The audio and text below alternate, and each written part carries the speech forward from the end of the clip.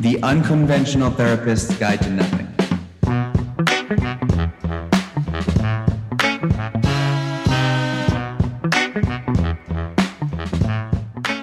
We are the Unconventional Therapists, and this is your guide to nothing, where each and every week we take a topic, theme, or thing, overanalyze it, and make it all make sense in the scheme of life, living, and mental health.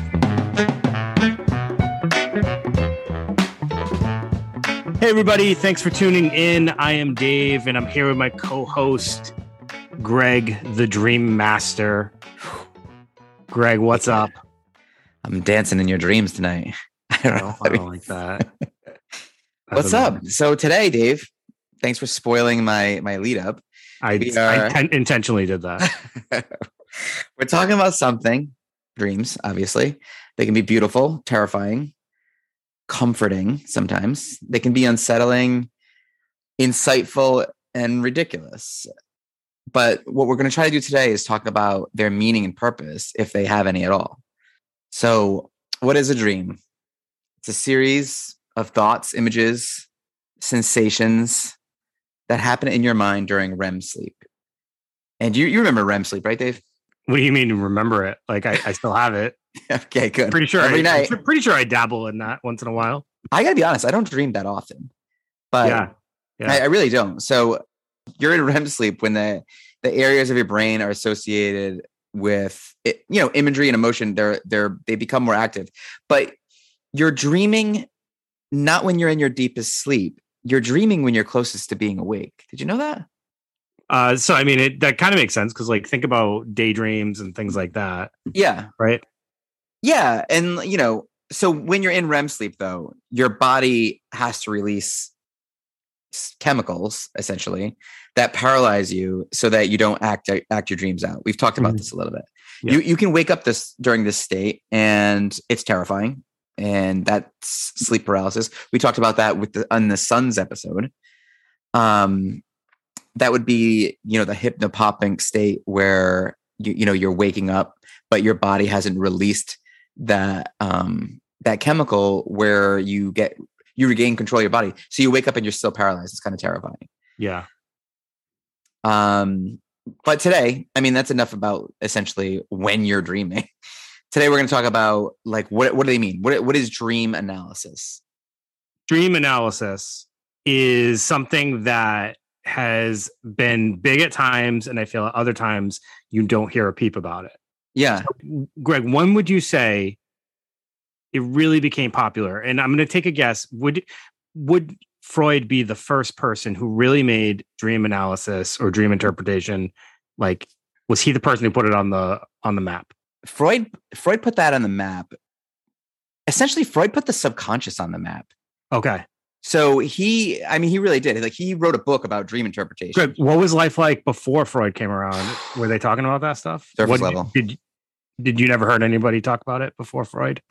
No, not before Freud. No. The two big names in dream analysis are Freud and Jung. Yeah. I mean, these guys, and they were contemporaries. They were around at the same time. It's pretty incredible. Greg, so what years are we talking with Freud?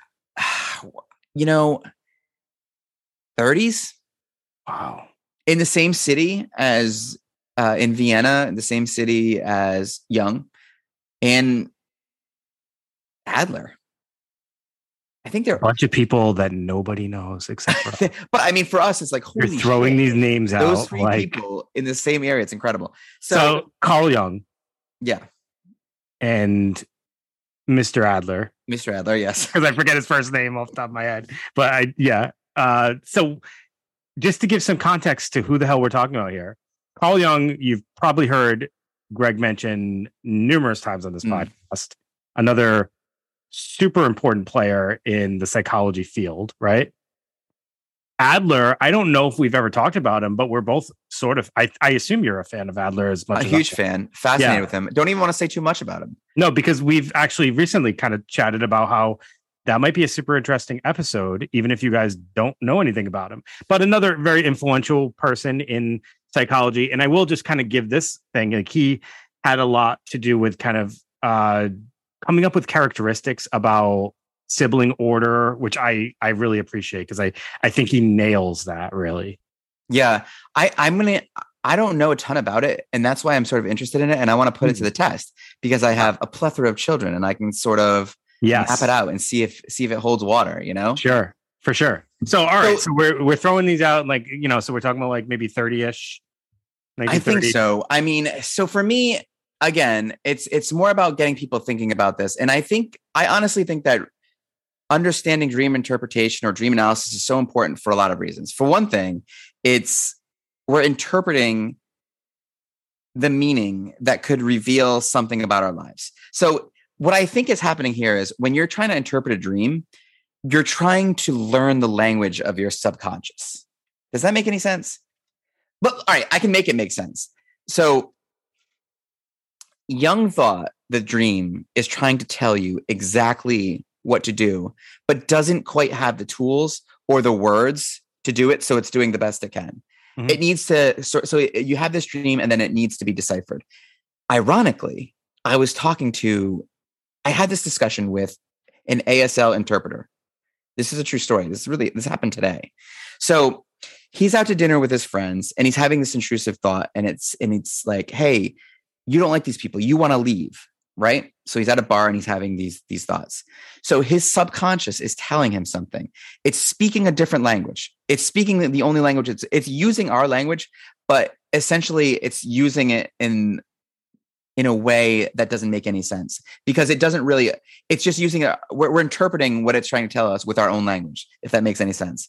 So your subconscious is speaking to you essentially in a different language and it's using the tools it has. And what our job is to translate that. So when he was hearing his brain say, look, you don't like these people, you need to go.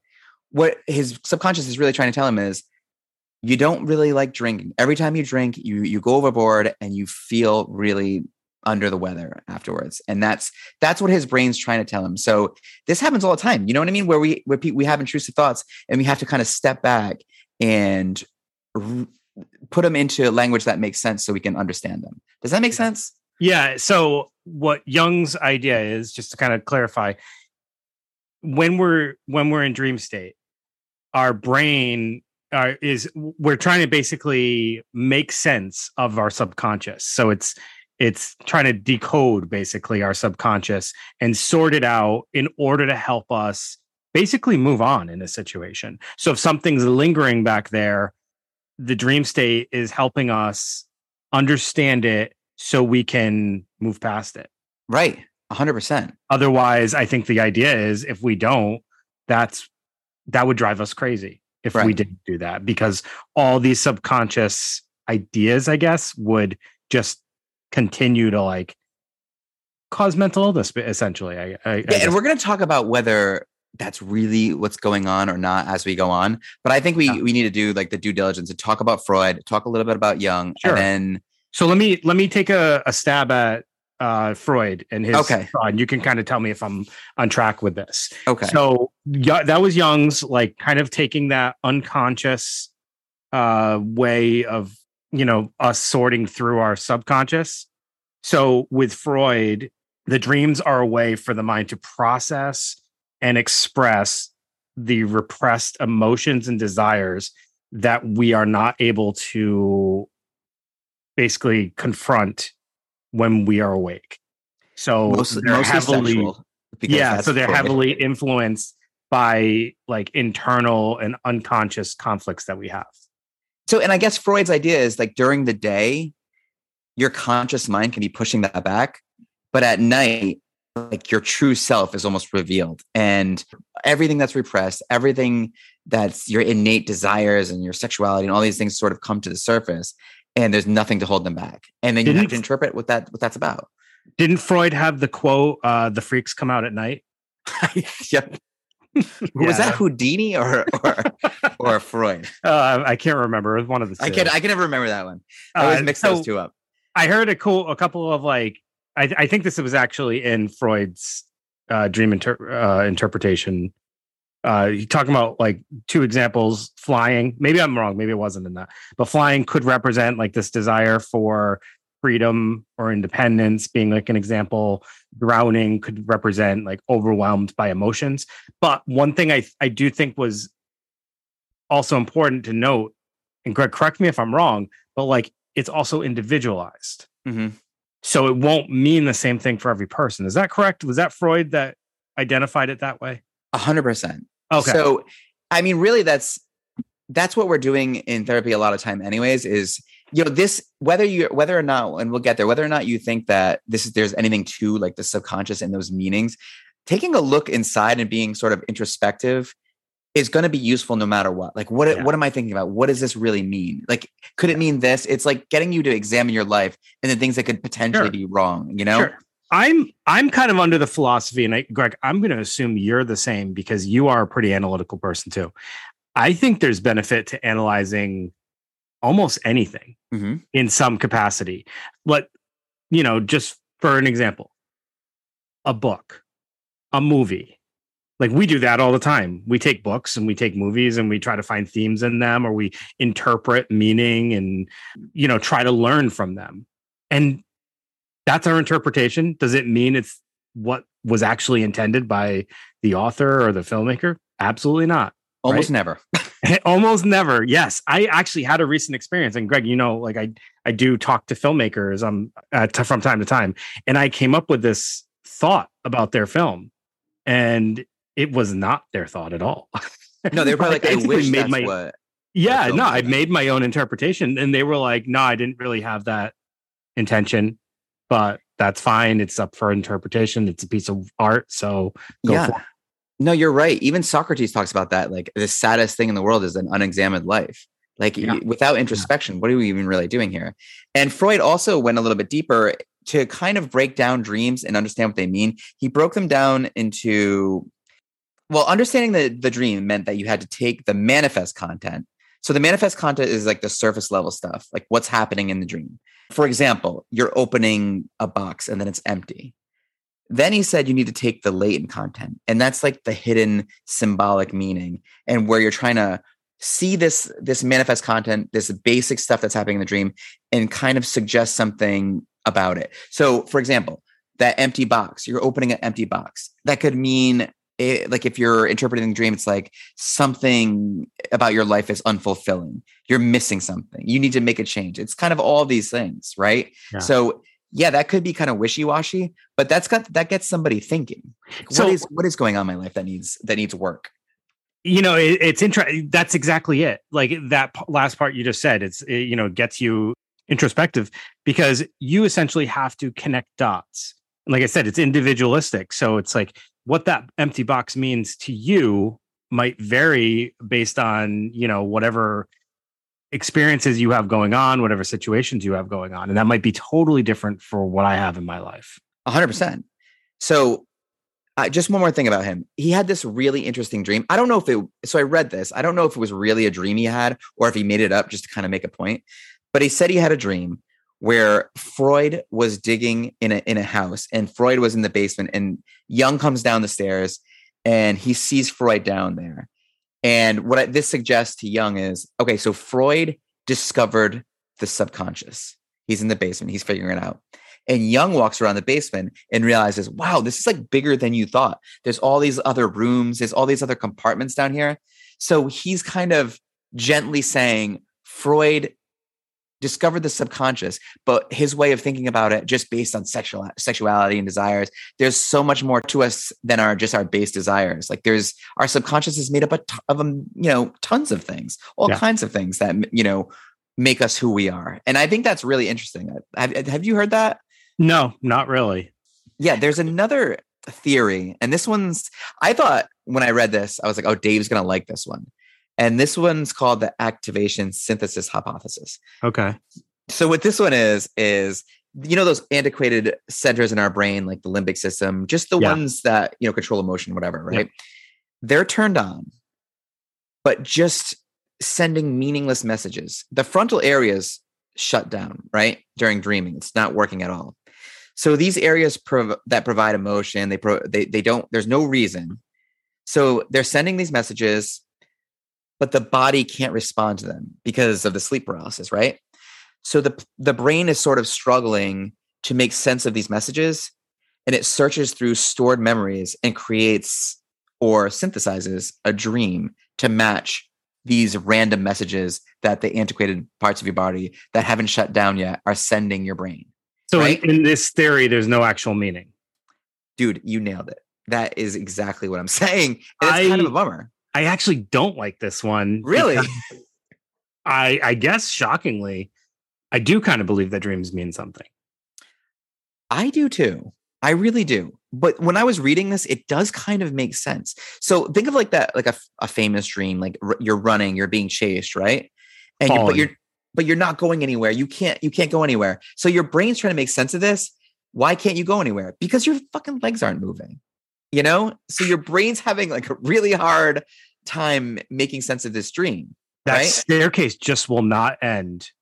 I'm going up a spiral staircase. I'm being chased up a spiral staircase. Oh, that's yours. And it never ends. Oh, I like that. We're gonna have to get into some of these dreams and sort of maybe try to interpret them ourselves. And I've listed a few that we can get into. But I agree. I think this theory is kind of a bummer. It rejects that idea that there's something, I don't know, mystical about dreams. I love that idea that there's something really powerful behind them. Like, there's something sending us a message. It makes me wonder if when they developed this theory, is it just because people love to debunk Freud? Yeah. And I know, it's interesting that you bring that up. People are always bashing Freud.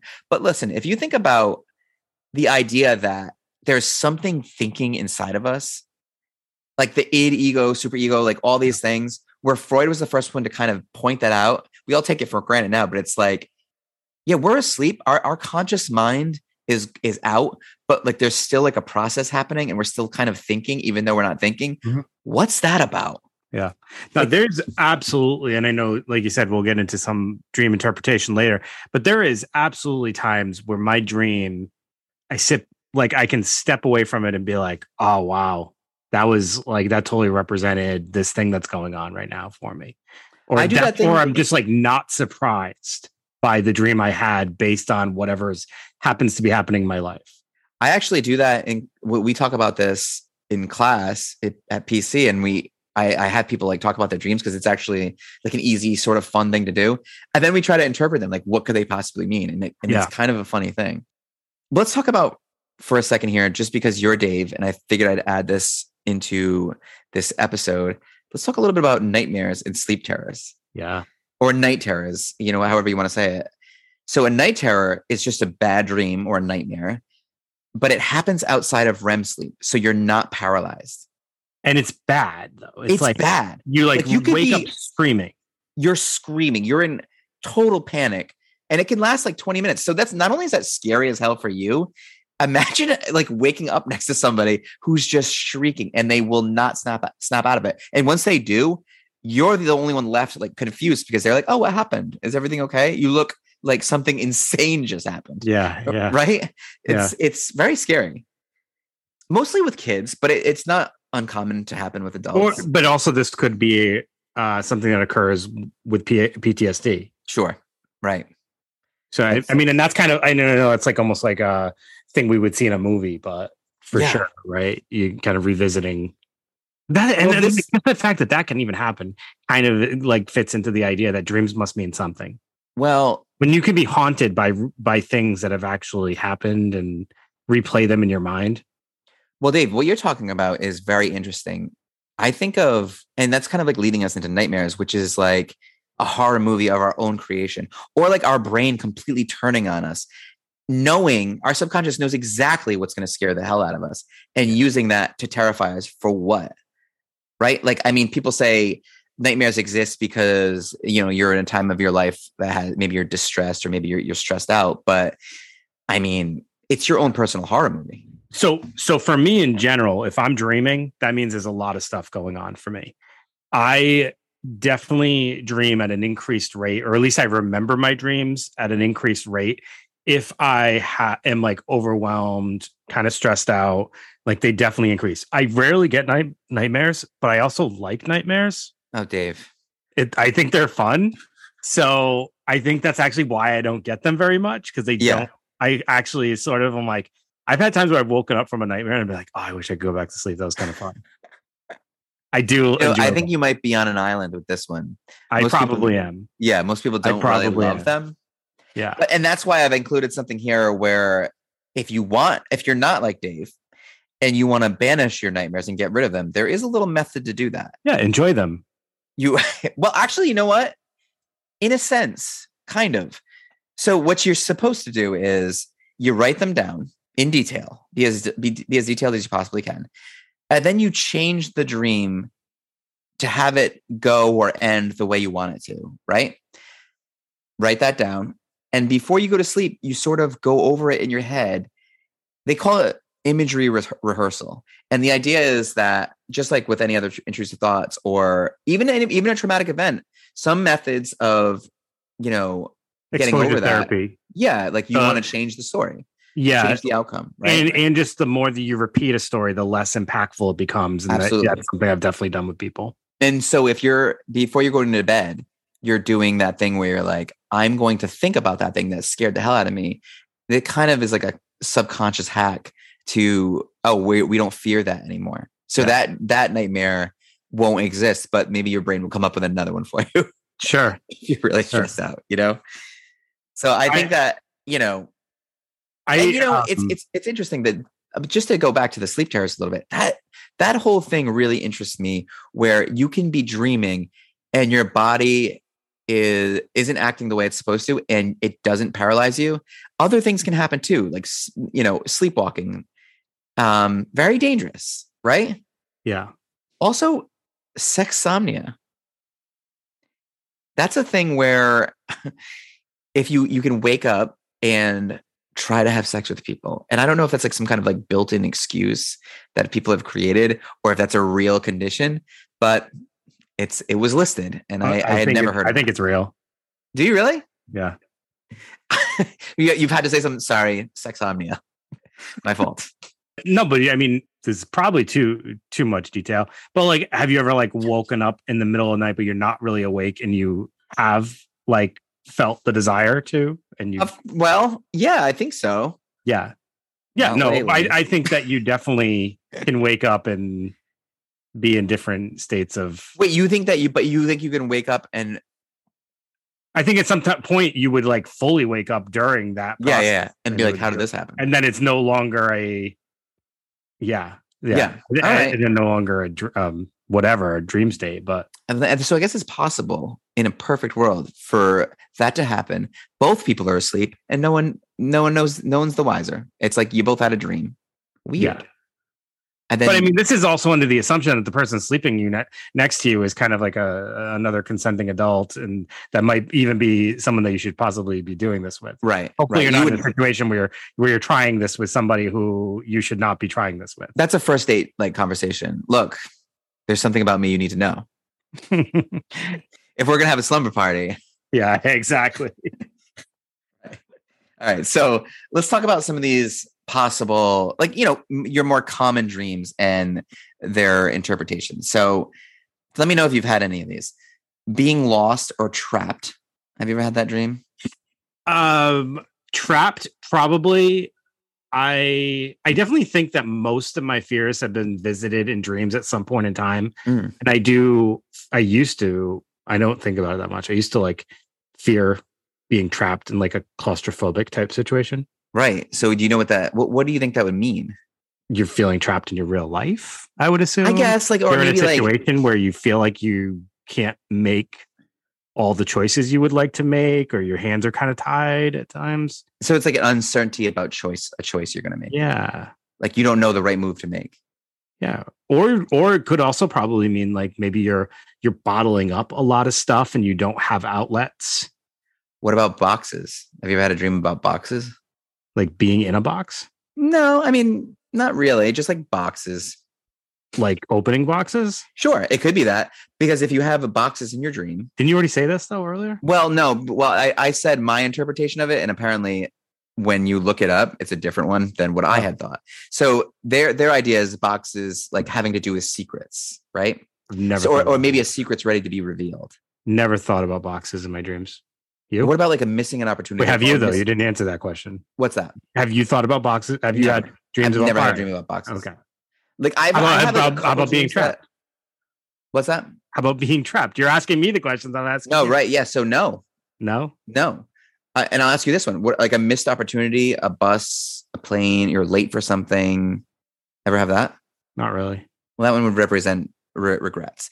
How about I've you? had this actually. So like falling or sinking. Yes, falling. That's a Yes. common one. Yes, absolutely. But not to be confused, and because I think this might be different.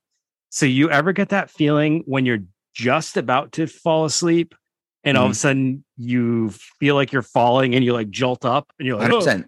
So that's different. that's when you're in the hypnagogic state.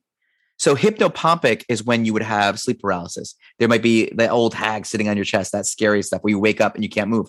So hypnagogic is a little bit different. It's the hallucinations or sensations that you can have while you're about to fall asleep. And that's like feeling like you just kind of like someone dropped you out of the sky onto the couch. Yes. That's a very common one. My super common one that falls in line with this, tripping. Yeah. I, for some reason, start to doze off and then get the feeling like I'm walking, and then I trip over something, and then I feel like I'm about to fall on my face, and then I realize I'm laying down in bed. Yeah, no, all the time. Like I feel like, to me, it literally feels like the ceiling opened up and I was dropped onto the couch, and I wake up for a second. I'm like, what the hell is? I almost love it though. I love it when that happens. It is a wild feeling, and it's a great feeling. And that's what I'm talking about, Greg. Right there. That's like how I embrace nightmares now. I think when I was little, nightmares did scare me quite a bit, and they would like make it really hard for me to fall back asleep at times, or just like give me a lot of fear.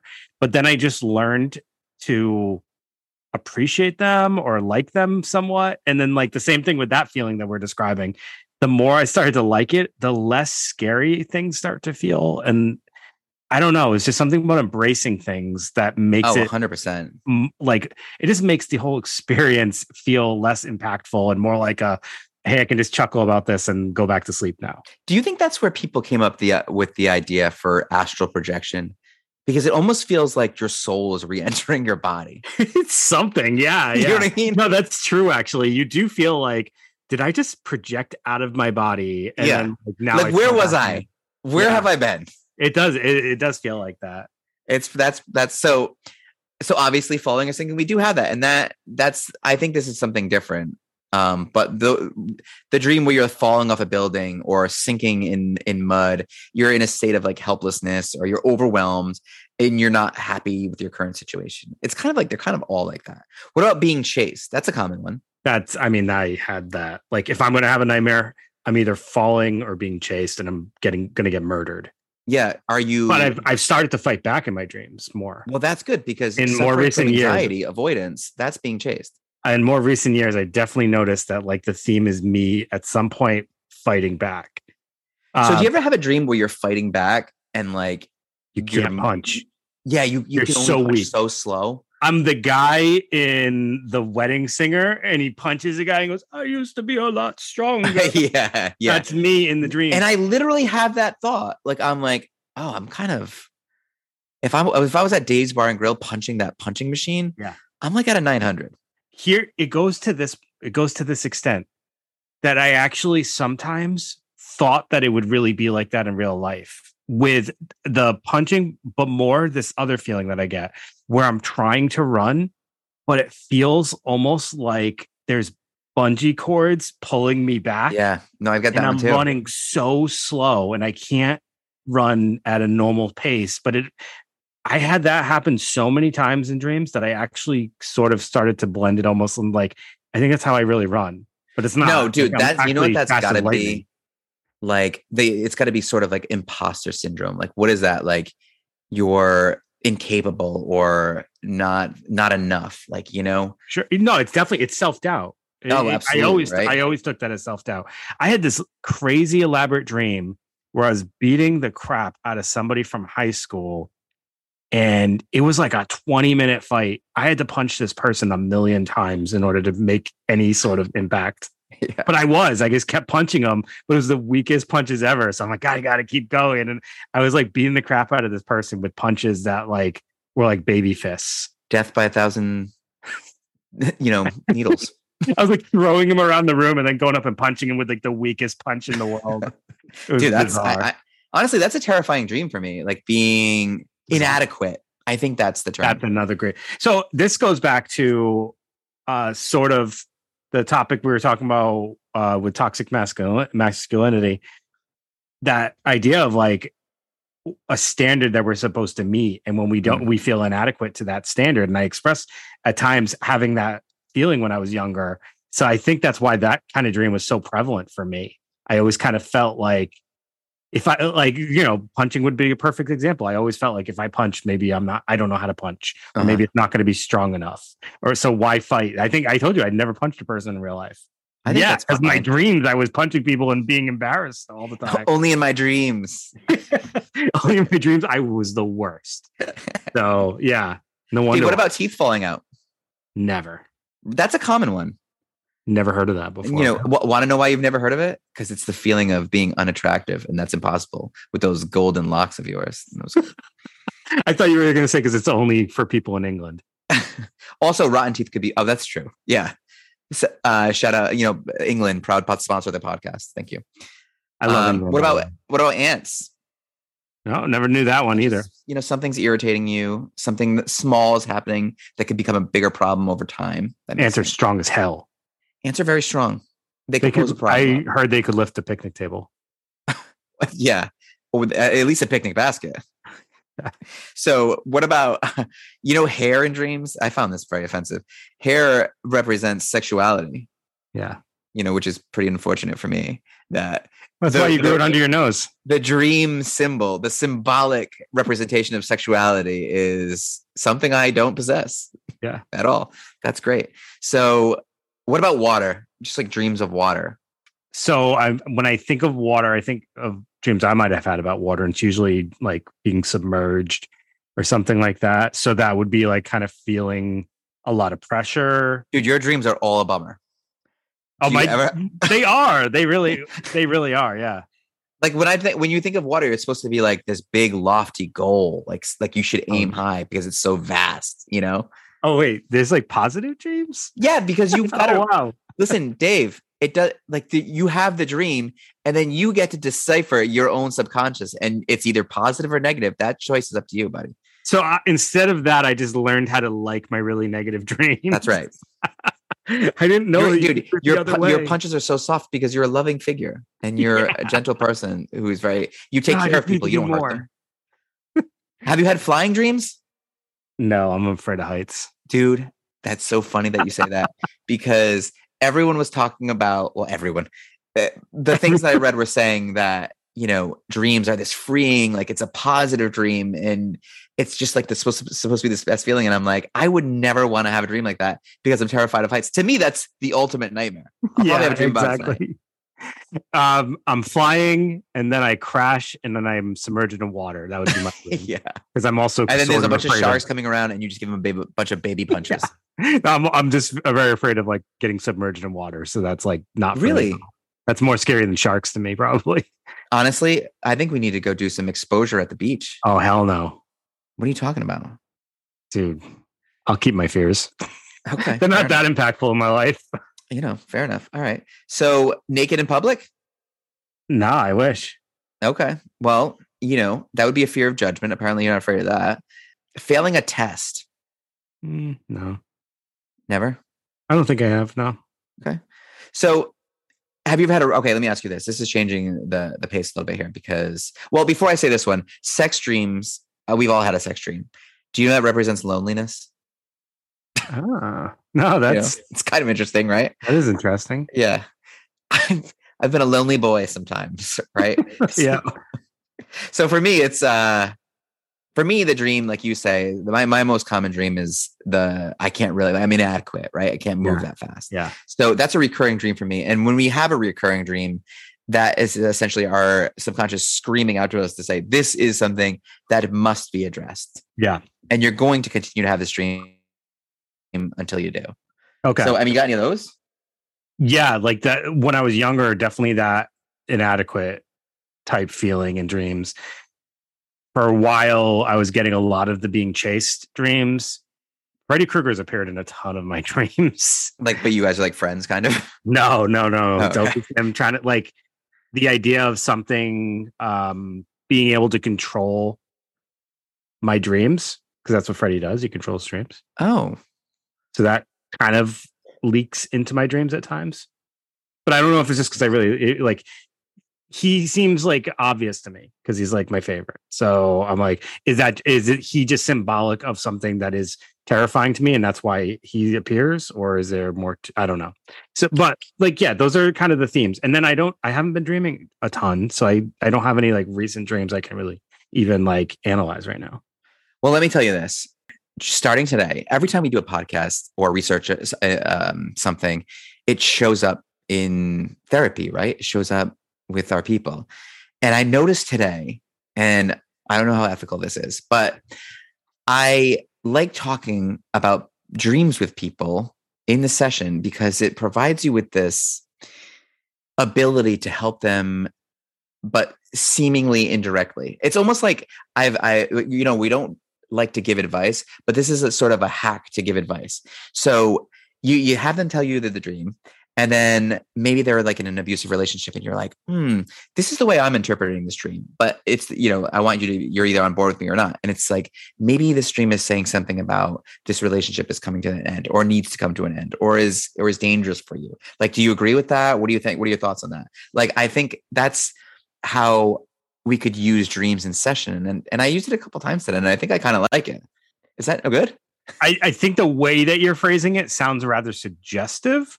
I think if you're approaching it more from a non-judgmental, like, this is my take on the dream, like where does that land and how you see it, maybe that would sound less suggestive. But still, I think it's important to discuss things like that. Like I definitely have had sessions where someone has come in and had like this dream that they found to be very impactful or maybe it was bothering them.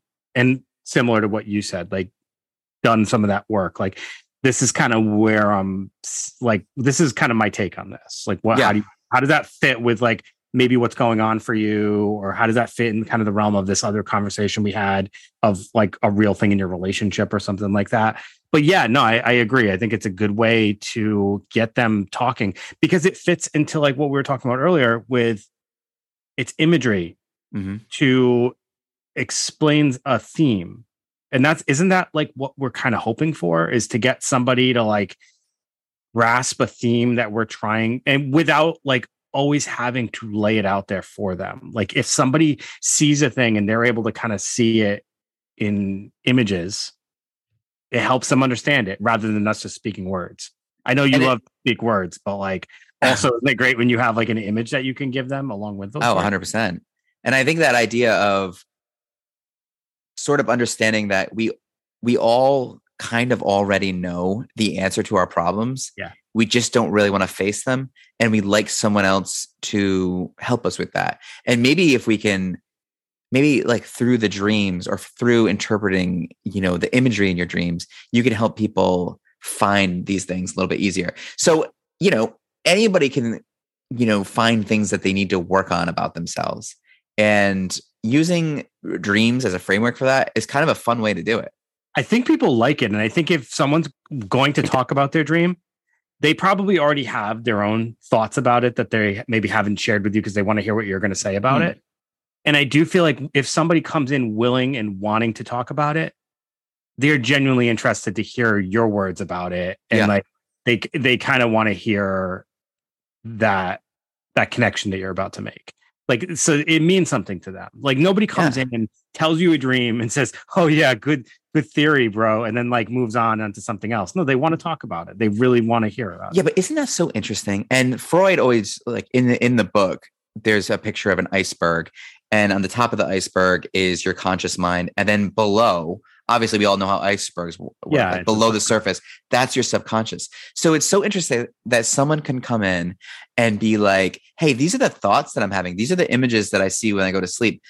What do you think's going on with me?" Like, it's so interesting that you kind of have to learn yourself through the symbols that your brain's showing you. Yeah. I find that so interesting. I also is like a new I mean, not that I want to like tell like people that we're not needed, because I think our profession is needed, but like also this is what people can do on their own. Yeah. Like, I mean, it's helpful to bounce ideas off another person, and that's where this is more helpful, I think, to present it to your therapist if you have one, and say like, hey, what does this mean to you? Well, what do you think about this? Kind of in the context of the things that we've discussed in sessions. I think that's great to bounce things off, because it's one thing when you connect it, but it also like someone might be able to bring a different light to it or a different perspective. 100%. Greg, the only thing I wanted to go back on, and because I kind of like when you were talking about like the first way of like how it's like a way for us to also be able to guide someone to certain decisions. Like obviously we don't want to tell someone what to do, but sometimes like the reason why I get leery about that, and you know, I know that you watched the show Shrinking on Apple Plus. I'm glad you brought it up. And it's that woman, that female character who's constantly complaining about her terrible relationship. And Jason Segel gets so sick of hearing the same thing week after week after week. And one day he just has this break and he tells her, just break up with him or I'm not going to see you anymore. He basically gives her an ultimatum. Like, obviously, I know you're not saying an ultimatum. You're kind of just saying it's a way to guide someone. But sometimes people, there are some people who genuinely just want the space to talk about the problem and have no intention to actually make the action. 100%. And when you actually go as far as to tell someone to do it or say, this is what I would do, I feel like that can really potentially damage the relationship, the therapeutic relationship. Yeah. And you don't want to make them dependent on you. But also you don't want them to also feel guilty if they don't do it. And then they might lie or they might. But then I think there is a flip side to that, though. I do think that on some level, people do want advice. People really ask for advice all the time. Yeah. Yeah. Like I do think that there's, when you're like in training, they make it very clear that advice giving is not something that we do. That's just not true. In a sense, we are giving advice all the time. Don't you think? We're making suggestions on how to change their thinking, how to change their behaviors. That's advice. All right. Sure. I can wrap my head around that thought. Okay. I do think it's a slippery slope.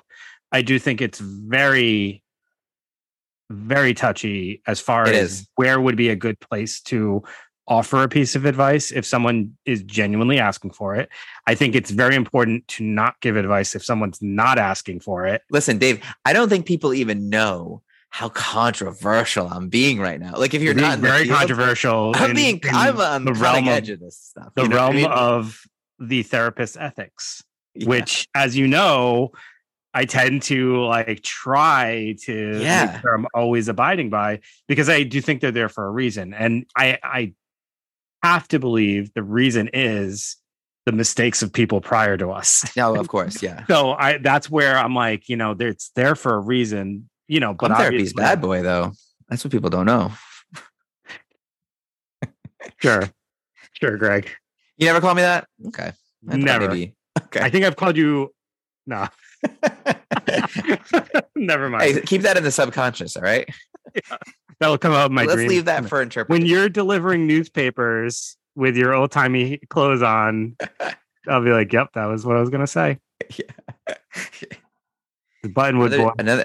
Another dig on my hat, covering up my lack of sexuality. No, I always associate that the golf style hats with two things. Okay. Newsies and Pepe hats, because my Pepe always wore. Oh yeah, like I always see like a meme being like, "Oh, if you're wearing this hat, you're the worst person ever," and it's like, okay. Oh, I did not say that. Newsies are fine. There's always either a meme about that or a mustache, and it's like they're never good. You basically essentially took the two things that you saw memes Double about. Down. Like, I'm taking it. I'm doing it. That's me. This is my identity. You did not wear just a mustache when I met you. You did not wear the newsy hat and the mustache when I met you. You made a conscious choice at one point to do that. You're right. I used to have big beard. Remember that? All right, we're getting off track here. What am I talking about? Okay. But I'll tell you what. Oh, so I guess I thought this was going to be a bigger question for you, or like a bigger argument or discussion, however you want to frame it. So you really do believe that these images and symbols that pop up in our dreams have genuine meaning? Or do you think we make meaning of them? No, I actually do think these are things that are mulling around in our brain. I guess you would say our subconscious, but sometimes I almost feel they can be in the forefront of our consciousness. And I do feel like those sometimes come out in imagery in our brain. Maybe it's a mix of Freud and it's a mix of Jung, because I do think at times they help us decode what's going on, maybe figure out, maybe help us move on. Sometimes it's almost like it highlights how important or stressed out I am about a certain thing. I've definitely had that happen where I'm like, damn, that must be really bothering me because it just came out of my dream. Or I had this thought about somebody, like maybe somebody from my past. Maybe it's an old friend that I had a falling out with or something, and they show up in my dream. And suddenly, like, I know it's because I was thinking about that person earlier when I wake up and I'm like thinking about the dream. But it's like for them to make it into my dream means it was probably more than just a fleeting thought. What about the idea that just the mental processes, like there's a lot of weird stuff going on in your brain when you're awake, right? And you kind of get tangled up into it. You push it back. You mess with it with your conscious mind all throughout the day. And then when you go to sleep, maybe those same processes just continue and your conscious mind isn't active anymore. So that like the weird stuff that's in the rest of your brain just continues to float around and we just see it. Possibly. I mean, why not? Right? Possibly. Are you a daydreamer? Not lately, but I have been known to dabble. Yeah. You know, I am. And the difference with daydreams and regular dreams is you have so much more control, obviously, over daydreams. You're dictating. It's like you're telling a story in your head, right? Are they considered a dream though? Or are you just lost in thoughts? Yeah. I don't know. I don't know either. But with dreams, you clearly aren't in the director's seat. Something else is. And like you said, I think it's like your brain just kind of coming up with all the stuff that's kind of going on in your life at that time. It is, honestly, it's like one of those things that are still not completely understood. So how many things in science are still a mystery? And dreams are a mystery. 3. There's no real hard evidence that they have meaning or they don't. Yep. I think that's cool. One of the 3 things in science that they haven't made. What are the other ones? Like nobody knows. Okay. Only scientists. Like salamanders, probably. You're not a scientist, dude. Give it up. For people who are dealing with grief, a common thing is a visitation dream. It gives you closure. Tell me that doesn't have meaning. Yeah. You know? So I think what the conclusion that we're coming to here is whether it's conscious, whether it's subconscious, or whether it's random, whether it has meaning or it doesn't have meaning, it is a tool that we can use. We can extract meaning from it, whether even if meaning didn't exist. We can use it to help us get through situations or move past situations. We can also just find it super fun and interesting. And it's like something, it can be a talking piece at times. And it gets other people thinking. It's a way. It just represents that constant need for human beings to find meaning, to find purpose, to understand why we're here. You know, Jung even thought that dreams were the basis for all mythology. Yeah. Like when you go to sleep, they figured out, like you went to sleep thinking. The primitive, obviously like people a long time ago went to sleep not understanding why we were here. What were we doing here? What are we supposed to be doing? And they interpreted whatever their subconscious was telling them, and it sort of made these stories. I think it's a very interesting topic. These are reasons that kind of draw me to this conclusion that they are a real thing. Like our dreams are based on real things that our brain is experiencing. It's so, what that just made me think of is I can't tell you how many times I'm just about to fall asleep and suddenly I get the best ideas. Mm-hmm. I get like an idea for something I want to do in session the next day with a patient that I know I have. I get an idea of something I want to do. Like I want to write this thing because I'm like, this is going to be awesome. Or I get this idea for some project I want to do. So our brain, even right before we're about to fall asleep, our brain is going. So why would it just turn off just because now we're asleep? I don't know. And it's almost like our conscious mind gets in the way of some of these great ideas. And maybe that's what's going on with, the ayahuasca, like we talked about, and drugs. It's like it's a way to like tap into the dream world. Do you believe that we don't utilize our full brain? Like, you ever hear people say that we only use like this much capacity of our brain, and there's other parts of our brain that can do like telepathy or whatever. Do you believe all of that stuff?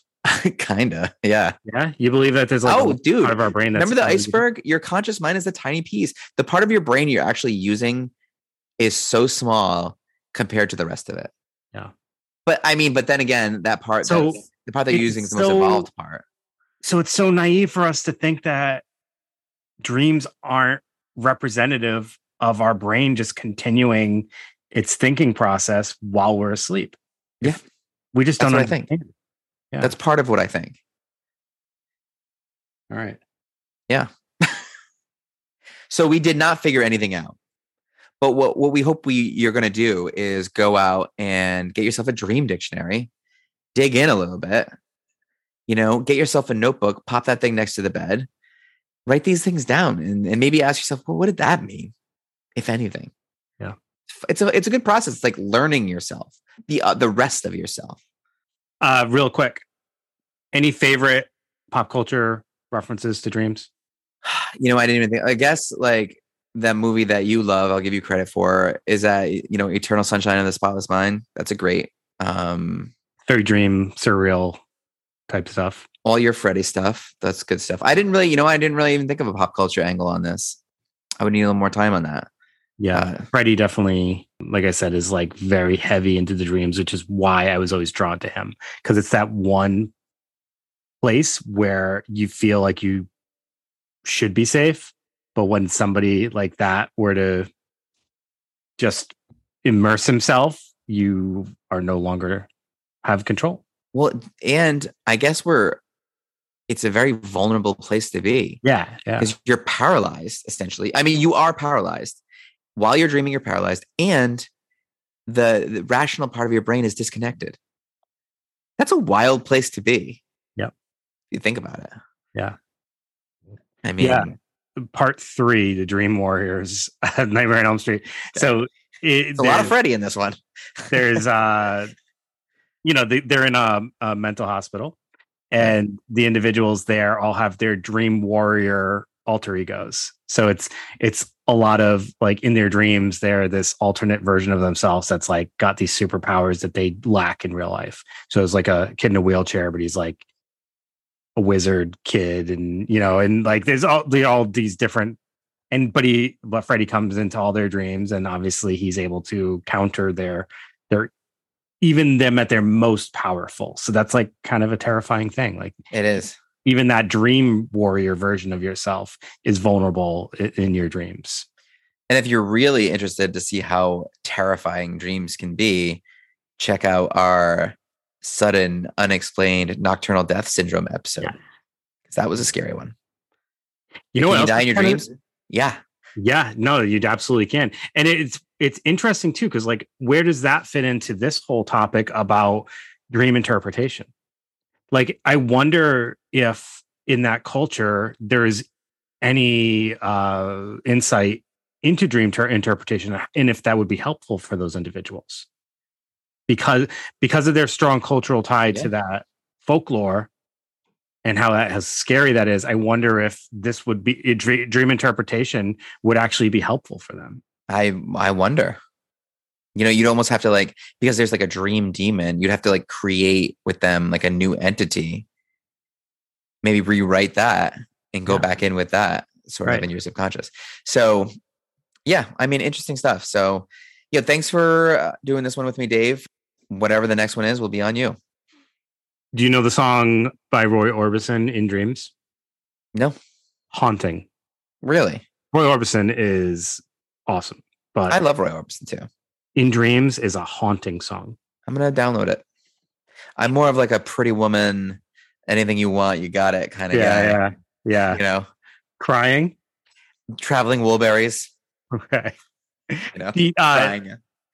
David Lynch is another individual who dabbles a lot with dreams. So for people who like films about dreams and kind of like a lot of his movie concepts are based on dreams he had.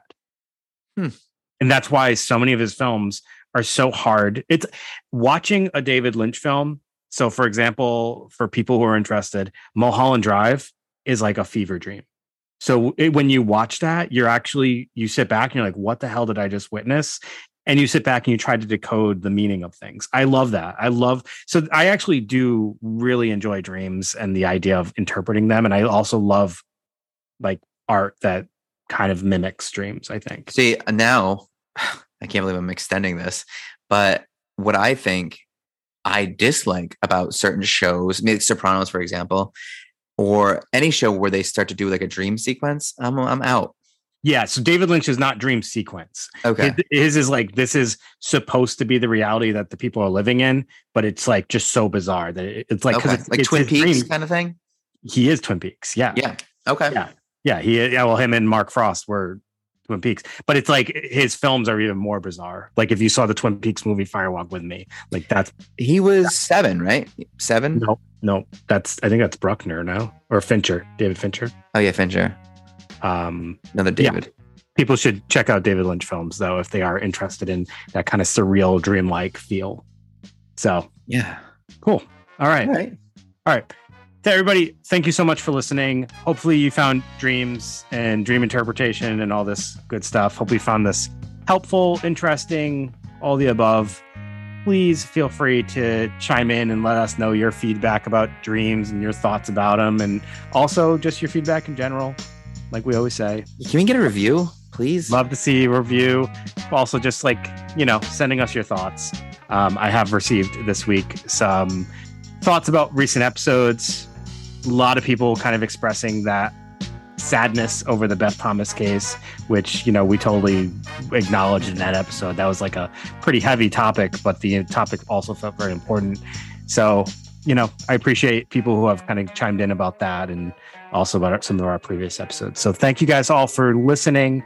We'll be back next week. Have a great night, day, morning, whatever. Yeah. Later.